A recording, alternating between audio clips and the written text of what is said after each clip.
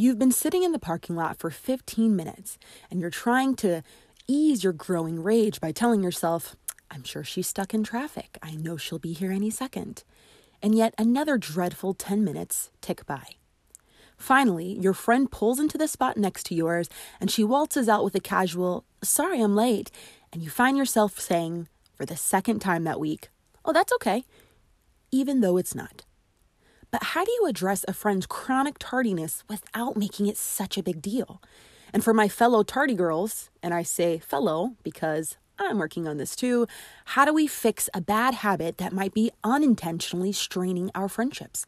Giving you 4 strategies that you can use to call out a friend's lateness and 2 tips for those of us who are guilty, because it's time that we all got it together. If you haven't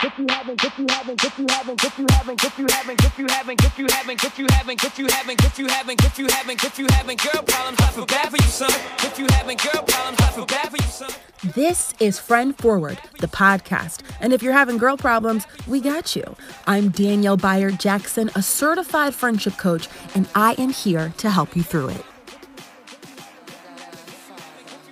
Today, I thought we would talk a little bit about how to address a friend who is always late. Doesn't mean we don't love her, right? Sometimes she's like the life of the party, and that's why it sucks when she's late, because we're like, girl, I need you to get here to get this party started, okay? So we love our late friends, but we also need to call out behaviors that kind of cross our boundaries or make us feel taken advantage of and have that open communication. So what I'm going to do is I'm going to give you 4 strategies that you can use to call out a friend who is always late.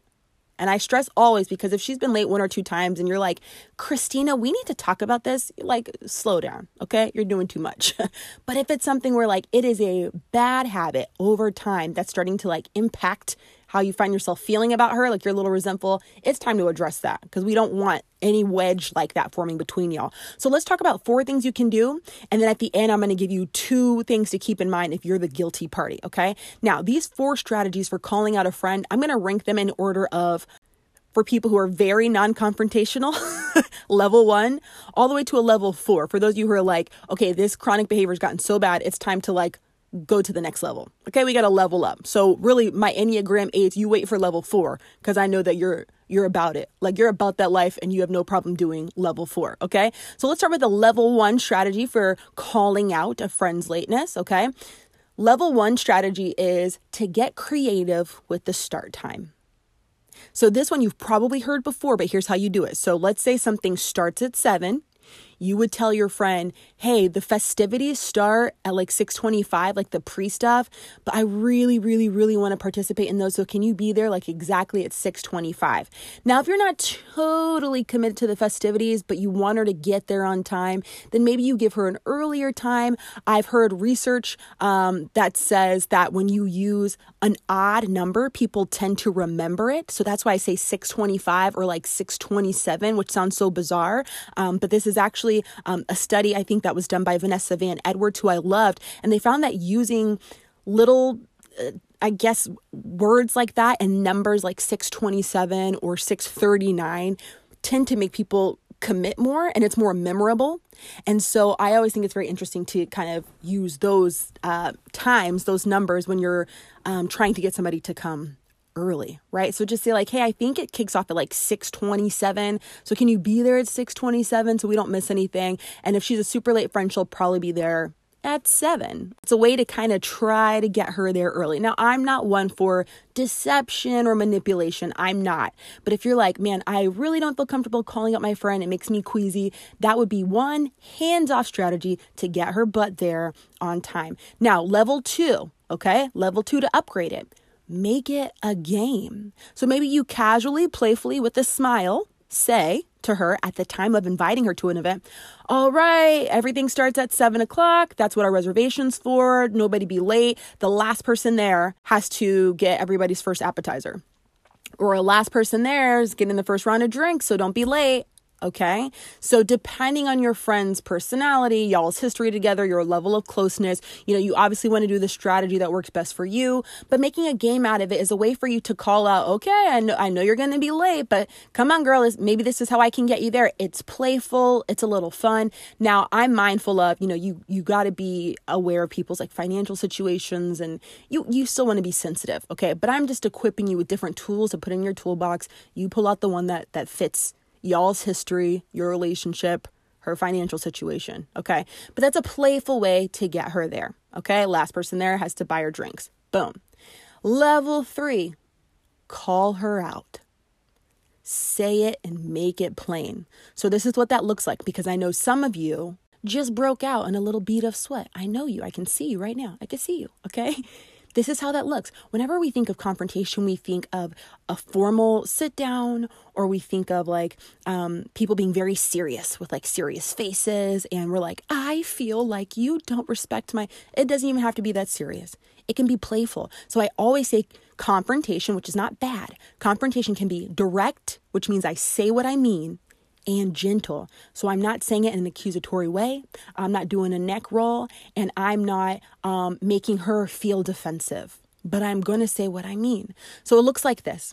If she's late, she's rolling up 20 minutes late, you say to her either in the moment or at the end of the night, right after you've had your fun, you say, girl, okay, I just got to say, whenever you're late, it makes me feel really anxious. And then it like pushes back the rest of our plans for that night, because it shifts everything like 20 minutes behind. And like, I don't know, like how can I help? Do we need to start going to places like closer to your house?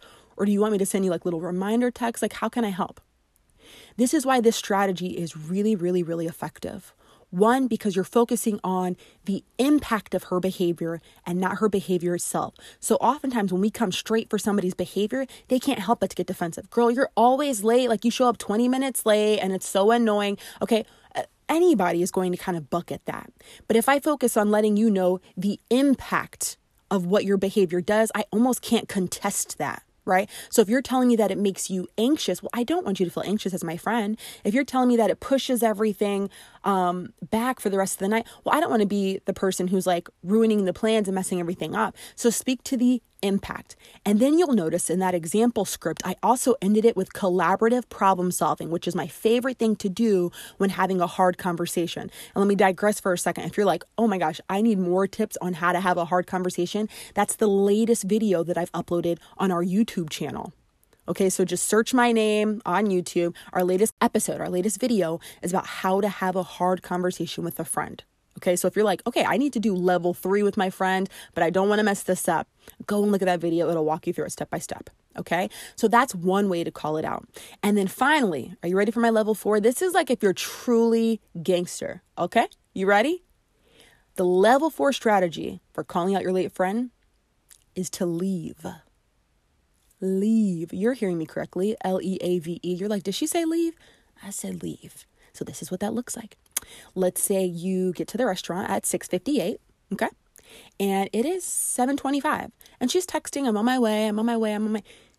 After 20 minutes, especially if this is the 20th time, you roll out. And after you leave, you text her to say, hey, I got tired of waiting, so I just went and started doing something else at the place down the street. You can either text her that, or if you're super gangster, and then also if you guys have this kind of friendship where she's not going to super take offense to it, okay? So know your audience. But you also could just not text her at all and just leave. So that when she arrives and says, what the heck, like, where did you go? You can say, I got bored of waiting, so I'm down the street doing something else.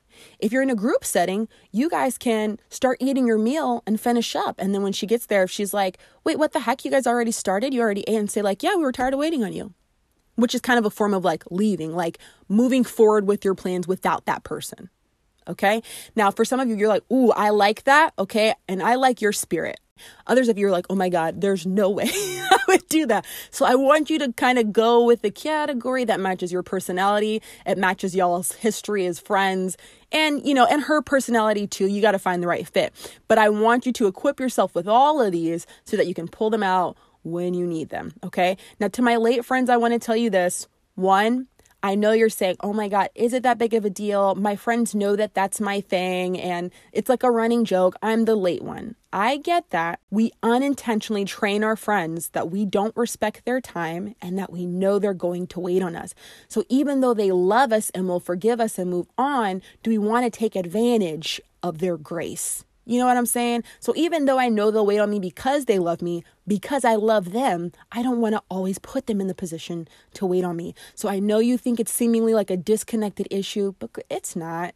It's not. So let's get it together. The second thing I want you to keep in mind for those of you, I was going to say those of you, but those of us who are guilty, is to communicate with your friends. If it really is something very difficult for you, at least let them know. So if you have an issue with estimating how much time it's really going to take to get there, or if you know that there's no way you can get dressed in 30 minutes because you've got the baby and he's hollering and, your arrival time is depending on your husband getting the baby and all that, make it known. But at least I'm letting you know so that they can anticipate my lateness. At least I'm making it known so that they can have a little understanding and empathy of my situation. But some of us are keeping all our reasons of why we're chronically late to ourselves.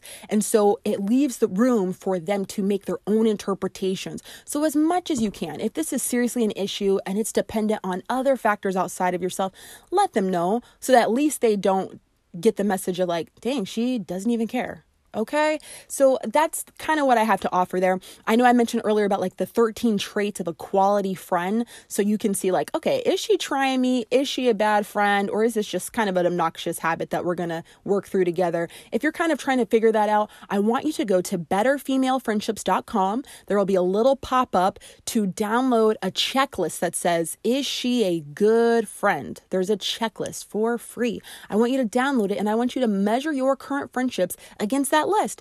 I want you to measure yourself against that list if we're being totally honest, right? So just kind of keep that in mind because we have to give each other grace. We got to give each other understanding, and to really show up fully in our friendships, we've got to do the work on ourselves, right? So my hope is that this episode helps us through all those things. I want to hear your success stories. I want to especially hear from those of you who are bold enough to do level 4.